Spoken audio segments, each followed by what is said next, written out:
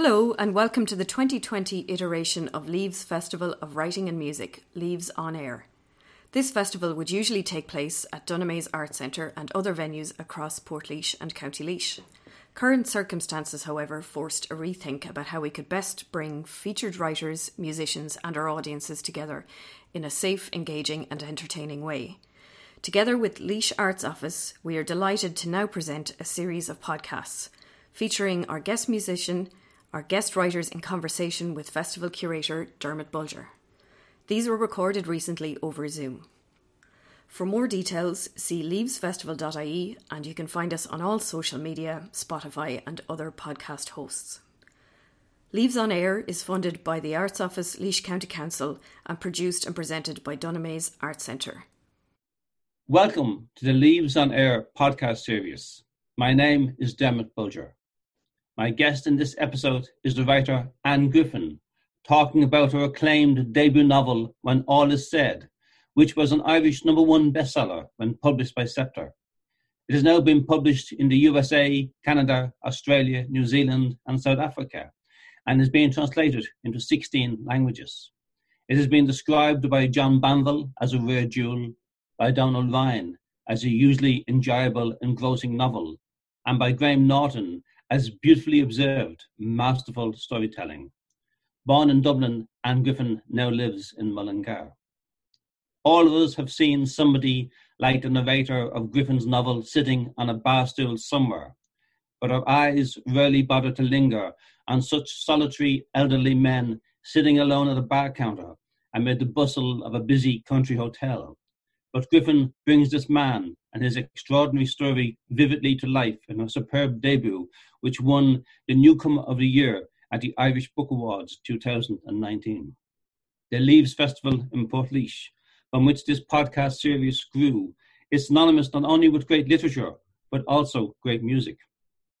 To introduce my talk with Anne Griffin, I have chosen two reels, The Maids of Mount Cicero and The Old Pigeon at the Gate, played by the great Waterford piper David Power on his album The 18 Maloney, available from his website davidpowerup.com.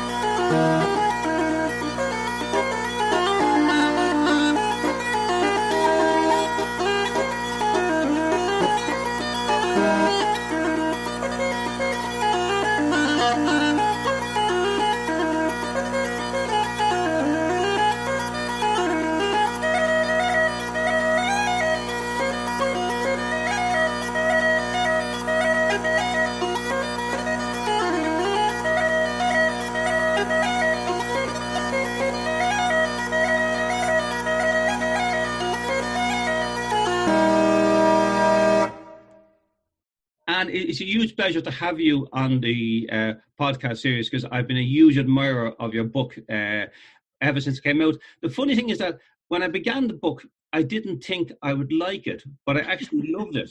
First, because it's the book is about an old man sitting on a bar stool in a country hotel, and our eyes really linger on those solitary men amid the bustle. And in some ways, Maurice Hannigan, who's the narrator of the book, should be a stereotype, but he's real, he's engaging, he's compassionate, and he says about himself and about all Irishmen particularly of his type, it's worse when you get older. We tunnel ourselves deeper into our aloneness, solving our problems on our own. Men sitting alone on bar stools, going over and over the same old territory in our heads. So, I mean, what inspired? How did the story come about? We're going to story in a while, and like, how did you tunnel into this man's head? Well, he came very naturally to me, which surprised me. And the minute the idea of the book came to me, I knew it had to be a man. And I knew he was going to be 84. Now, I was, my father was 84 at the time. So I had an insight into that inner world of what things matter to somebody at 84 years of age. And I've always been drawn to the quiet men of Ireland.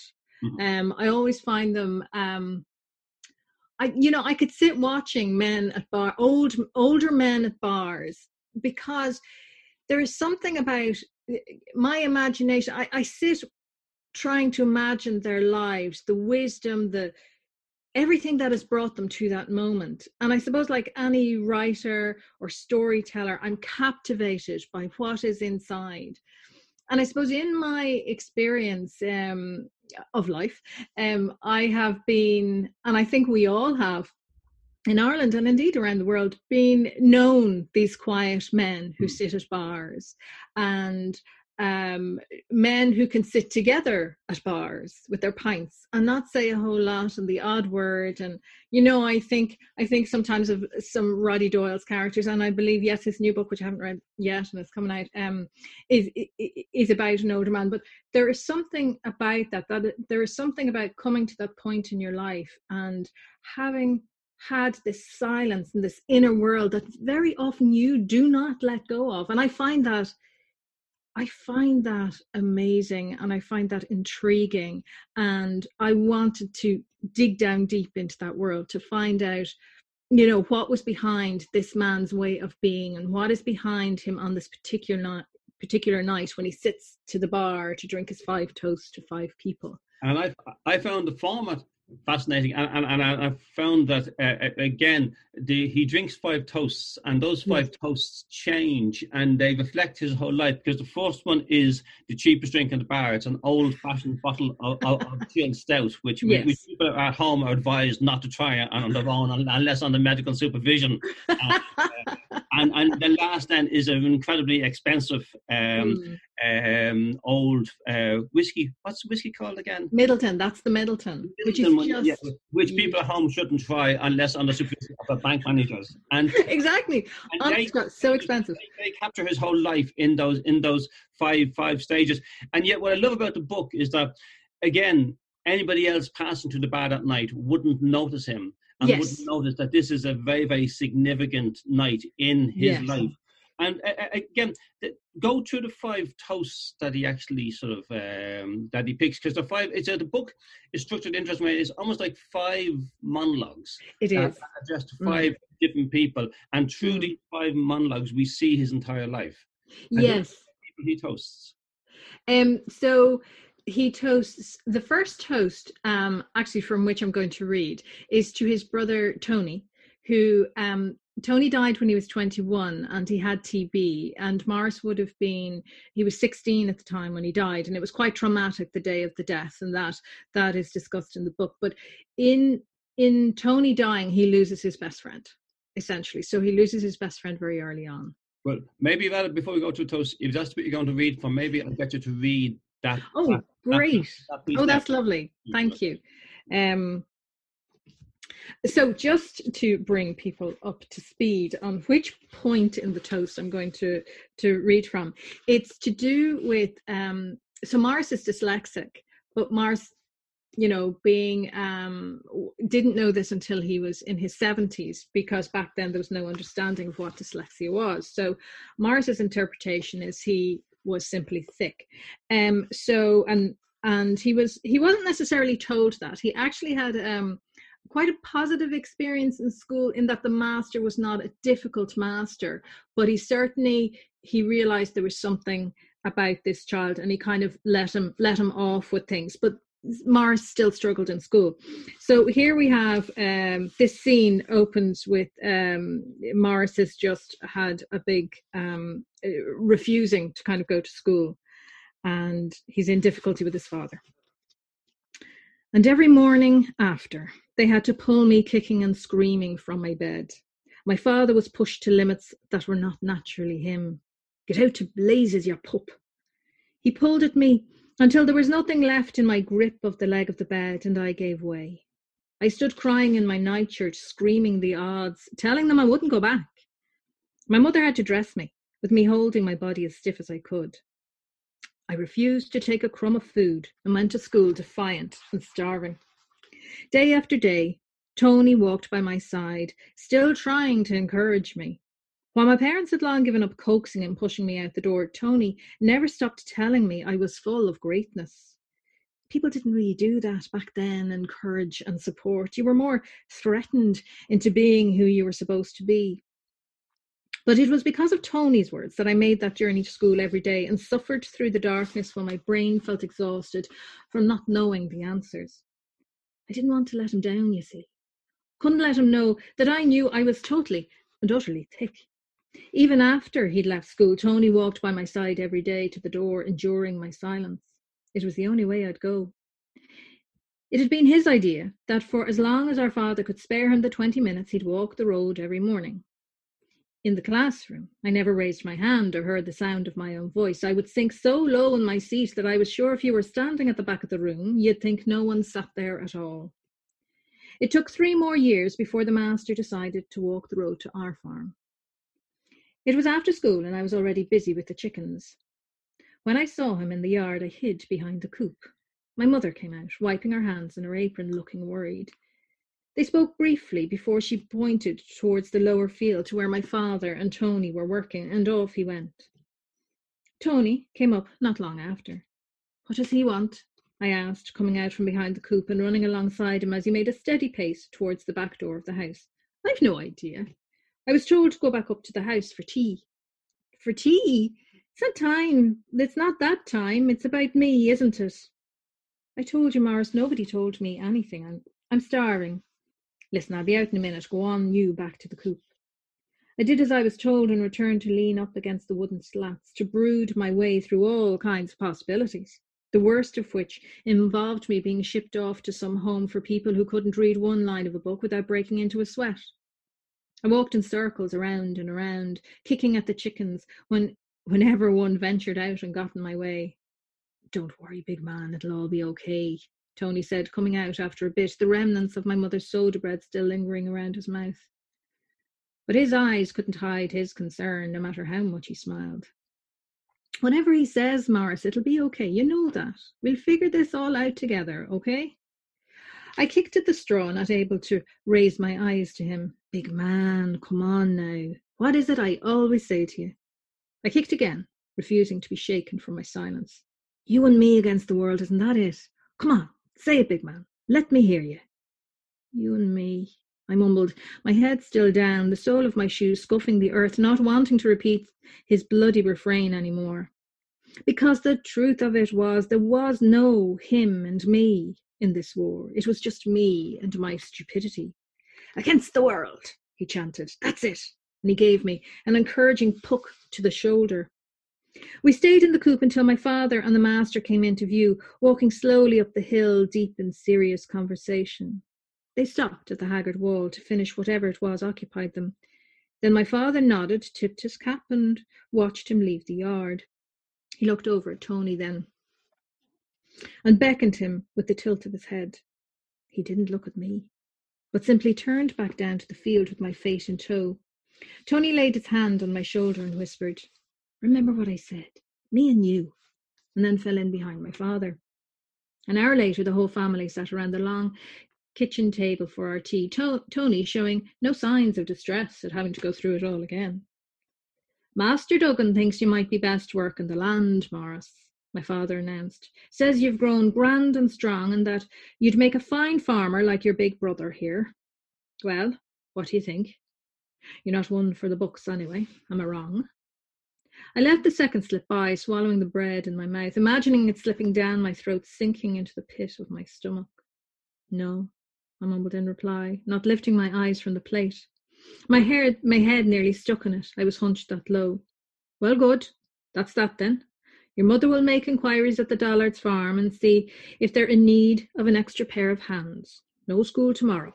You'll work with us till something sorts itself out." My embarrassment hovered in the air between us, circling the teapot, the milk jug, and the bowl of hard-boiled eggs. I found it hard to swallow any further. Closing my eyes, I gulped at my tea, wolfing down my shame. "Big man," Tony whispered later in bed as we lay in the dark, "this is a good thing. School's not for everyone. The land now, that's a whole different story. See those hands of yours? That's what they're made for."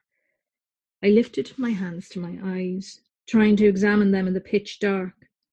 I knew he was right this time, but still, I'd wanted to be so much more, for him most of all. There we go. That was beautifully read. The irony is that he is so much more.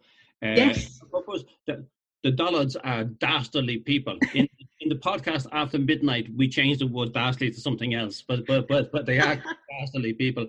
And the irony is that their big house becomes the hotel, which and slowly Morris. The great tragedy is that he winds up inheriting his own farm, his father's farm, because his brother dies. That's right. That's correct. But also he winds up like so many. I remember in the tribunals in Dublin Castle there was a description of one developer who'd gone over to England and he left school at 14 and he was able to price jobs. There'd be other companies will come, and they'd have all kinds of surveyors and everything else, and he would just walk this stretch of land and just give a price. He was able to calculate in his head. Yes. People say people call football is stupid, but like the way that Wayne Rooney can tread a pass. Yes. Intelligence. And again, Morris needs to find the intelligence. The irony is that he winds up owning almost the entire village. He does. He does. And so in some ways, externally, his circumstances change, and yet his character never actually quite changes. No. He still remains that sort of character who is he loves his wife dearly, but yet if they go out for dinner in a hotel, he doesn't want her to have tea or to have a scoop of ice cream. There's that sort of meanness. He never actually is, just inbred in him. Yeah. Is he apart from still that boy at that table feeling shame? Yeah. Morris is full of shame about what he cannot do because of his dyslexia. But he thinks obviously he is stupid. So he carries that through his life, but he is an incredibly strategic man, incredibly intelligent. And, his story reflects that story of so many people who grew up with dyslexia during that period in time when we weren't as aware of how people learn differently. And so he carried that burden, and he kept that burden. He never told his wife. He never told his son that he had dyslexia. He never told the world. Nobody needed to know. And he navigated his way so cleverly, so sharply through the world. And he was, money was very, very important to him. And perhaps that came from poverty. Perhaps that came from having to work for people like the Dollards, who were who had their own issues and were incredibly cruel. Particularly the son was incredibly cruel to Morris. But their story also comes out through the book. So we kind of we get to see why. And the story comes out in almost a metaphor of a mythical kind that did exist. Yes. The kind of Henry the Eighth. Edward the Eighth. Edward the Eighth. Yes. So of Wallace. That he actually refused to tone his face in the normal profile. Oh, that was brilliant. Yes. And then, of course, the actual coin was never released because he abdicated. That's right. Edward the Eighth, when he was in France and one of his friends sent a plane to rescue him, he arrived with loads of luggage. And the man said, but the luggage won't all fit in the plane. And he said, what do you mean? Are you coming back as well? So he had this very, and the Dollards live in this world as well of yes. And it's so reflective of so many Irish villages where there was a big house. Yes. And where there was a small family, and where that the swing of power changes over 50 years. So this and that was it was really interesting doing that. Like, this story does span Morris's 84 years, and it was really interesting looking at the changes in Irish society in that time. And Morris's life kind of reflects the changes in Irish society. He goes from peasant effectively and worker for the big house to owner of everything, that was that I loved doing that, and I loved in particularly then the coin, the threading of the coin throughout the story. So throughout the Five Toasts, the coin reappears, and you begin to see this because Morris steals this coin when he is 16, and he holds sense of what it's worth. No sense, no idea, and no idea of the consequence of the theft of that for the Dollard family, and for the son in particular, who had been so horrible to him. And so it kind of reappears throughout the story, and I loved the research around that. I'm a history graduate anyway, so I really enjoyed looking through the story of Edward. I mean, we're all obsessed with Edward and Mrs. Simpson, aren't we, in a way? And their story gets repeated throughout the monarchy's history, with different people coming in and out of the family there. But so yes, it was really interesting looking at the ego that is attached to this king, or this king that abdicated, and that generation, that class that wiped themselves out by their own ego in some exactly way, too high taxes. Yes. But grief is something that Morris wouldn't deal with externally again. Yeah. And so the second toast is to something that happened in almost every Irish family, because so many children were born because not all children survived. And yes. The second toast is to his stillborn daughter, and that's a very moving stillborn daughter, Molly, and that's a very, yes. very moving piece. Was that a hard piece to write?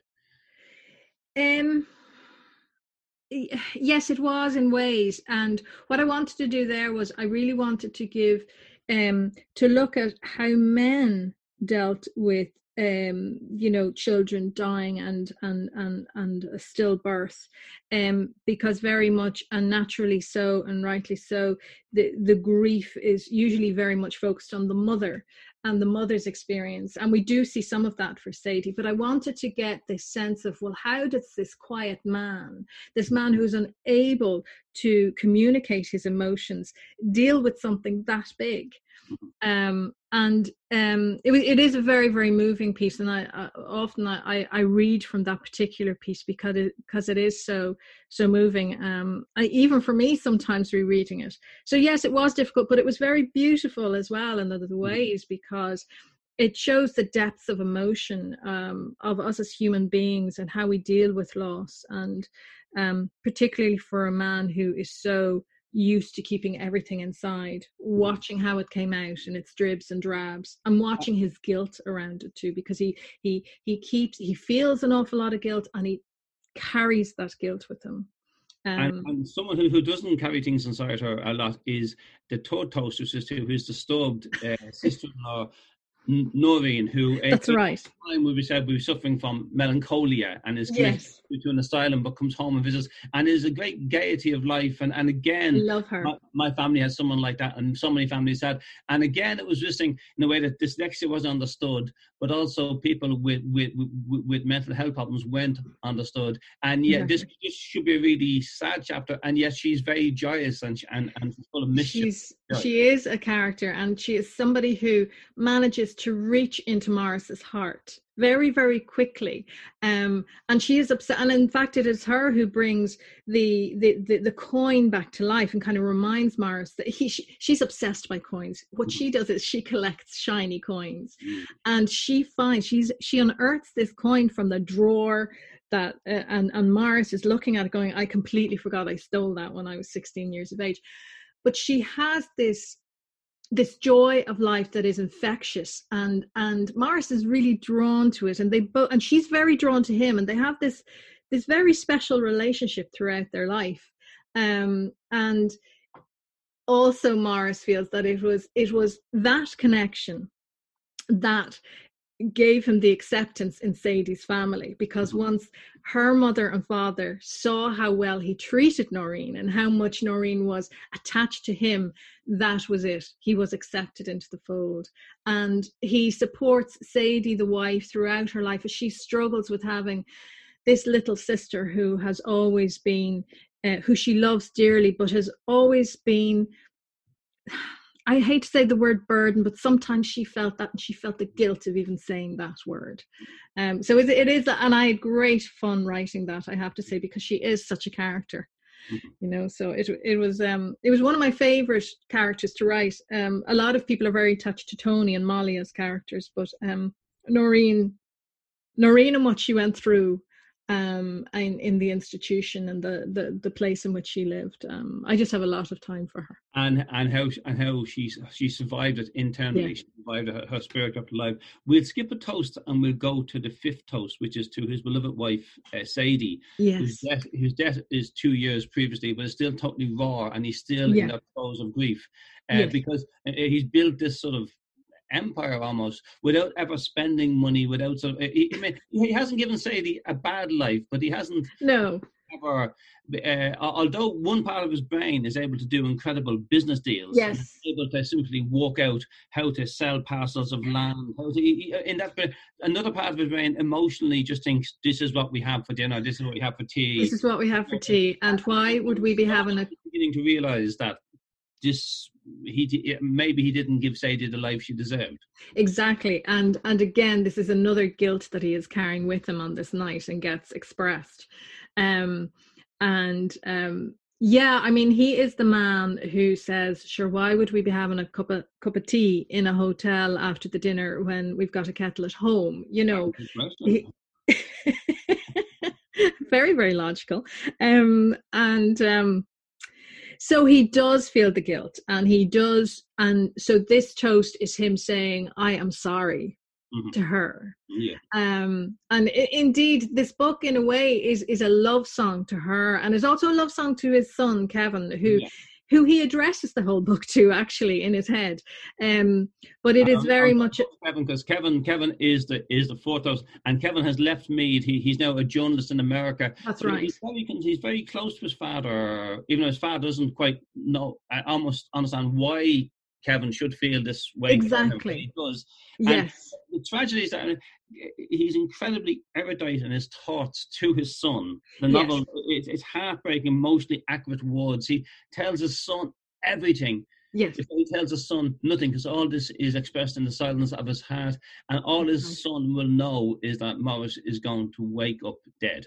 Yes. And he will never know, and that's good. And that relationship with the father, who's very, very proud, and this odd thing of that they're linked by journalism, but yet Morris can't actually read. Exactly. It's great difficulty, you know.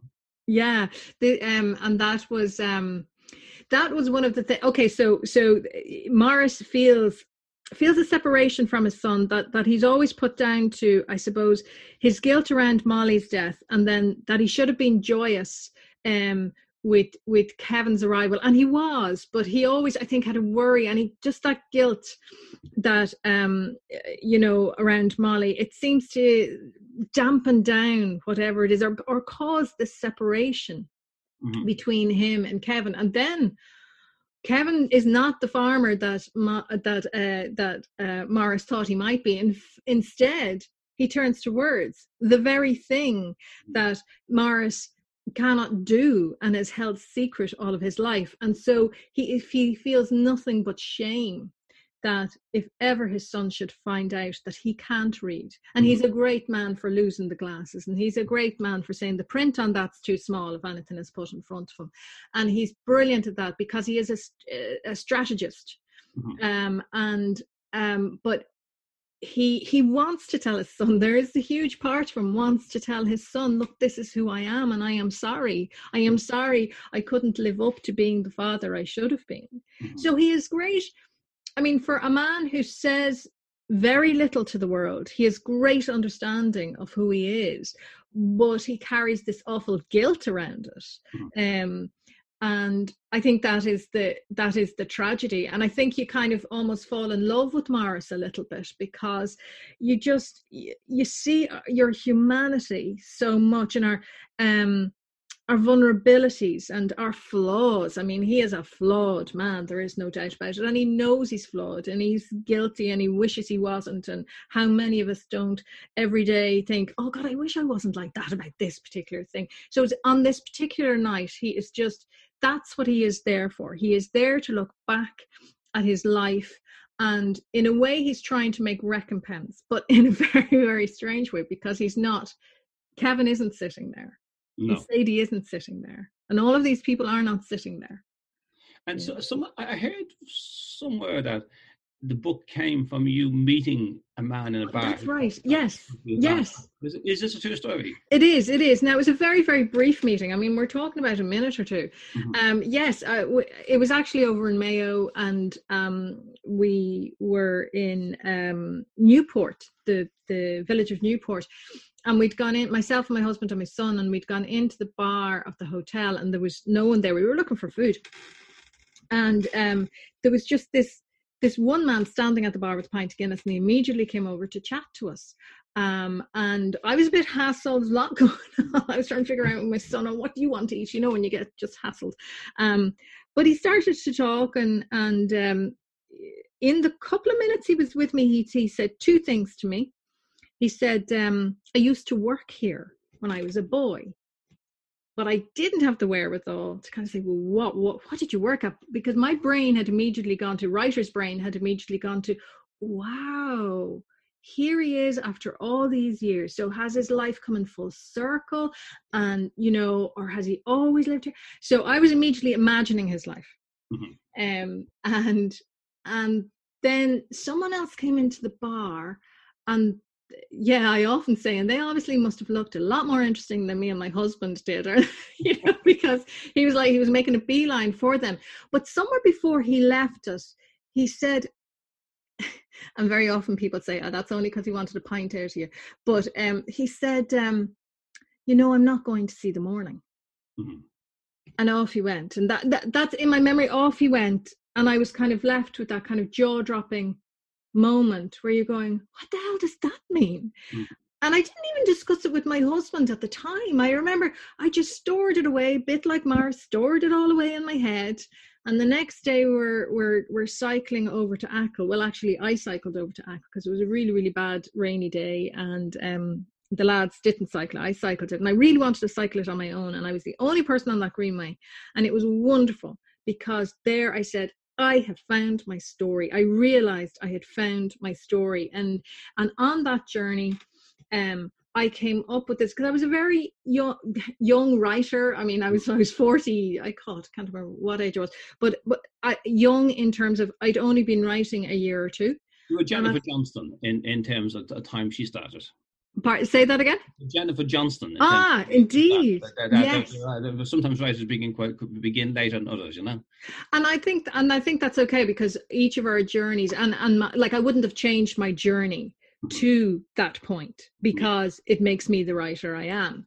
And I'm not, I think I would have been an absolutely crap writer if I'd been trying to do it at age 20. That's not to say people aren't. I mean, Sally Rooney, all of the rest, they're all, Niche Dunn, they're all fantastic writers. But for me, I needed that length of time and that journey. So as a young writer, as a novice writer, let's say, or however you want to put it, I thought, I really want a good structure on this novel, so that I feel I can do it, that I'm not looking into the abyss of 80,000 words and kind of going, and I could meander everywhere. I wanted a nice structure, and I liked the idea of splitting it up into those 5, as you said, monologues, 5 stories, really nicely protected in that, so I could write it. It's quite a clever way to write, because I find that when you begin a novel, you're terrified of the whole journey, and if you break the journey down, there's a sense of achievement. So you these 5 senses of achievement. We're coming towards the end of our chat, which is pretty, because I would love to talk to you about this novel forever. But when you were on the Greenway on your bicycle alone, and suddenly this man entered your head, and you knew that he, although the character would become an amalgam, presumably, of all kinds of people you've met over all the years, all his life. But in some ways, he's a very archetypal Irishman. But when I look at Waiting for Godot, I always think that it's set in Wicklow, and then people in France think it's set in France, and people say, so you can actually have someone who's very, very, very parochial, and yet very, very universal. But did you have any sense that you were writing something that would wind up being translated into numerous languages and would resonate with people who would never set foot in Achill, in Ireland, anywhere? No. And I don't know if any writer ever does have that sense of this is going to reach the world. But I anytime I get an email from someone at the far end of the world saying, so loved this, was with them, felt like I knew this man, I always reply by saying, it still amazes me. It still amazes me that can happen. And Maurice is terribly universal, because people write to me from Australia, from South Africa, and say, I know this man. He is my uncle. He's my grandfather. He's my brother. So he is terribly universal. We are all flawed. We are all human beings with terrible traits and that we live with, but we're also full of love. And that is the thing about Maurice. He is full of love, and like so many of us, we aren't able to express it. I think the reason at the beginning I said, I don't like this character, was because I knew him so well, and I didn't want to go on a journey I knew, and that journey was so rewarding, it's also a great novel to read during a pandemic, because and so it's been my only regret that we never got to do this conversation in person in Portlaoise at the Leaves Festival, because I'm sure you would have brought a bottle of Middleton. Oh, yes, I would have, yes. That would have been such fun. But yes, I bring it everywhere with me. It's fun talking to you. And it's wonderful. That really everybody deserves to read. So thank you very much for coming on the Leaves on Air podcast, and good luck with this book and with all the future books you write. Thank you so much. And thanks for all of the support you've given me in the last couple of years, because it's been really, really appreciated. Thank you, man. Thank you for listening. For more, see leavesfestival.ie or dunamis.ie. Leaves on Air is funded by the Arts Office, Laois County Council, and produced and presented by Dunamis Arts Centre. We look forward to presenting further podcasts over the months ahead. Dunamis on Air will showcase artists and performers we are sure you'll love to hear from and learn more about. See dunamis.ie for details.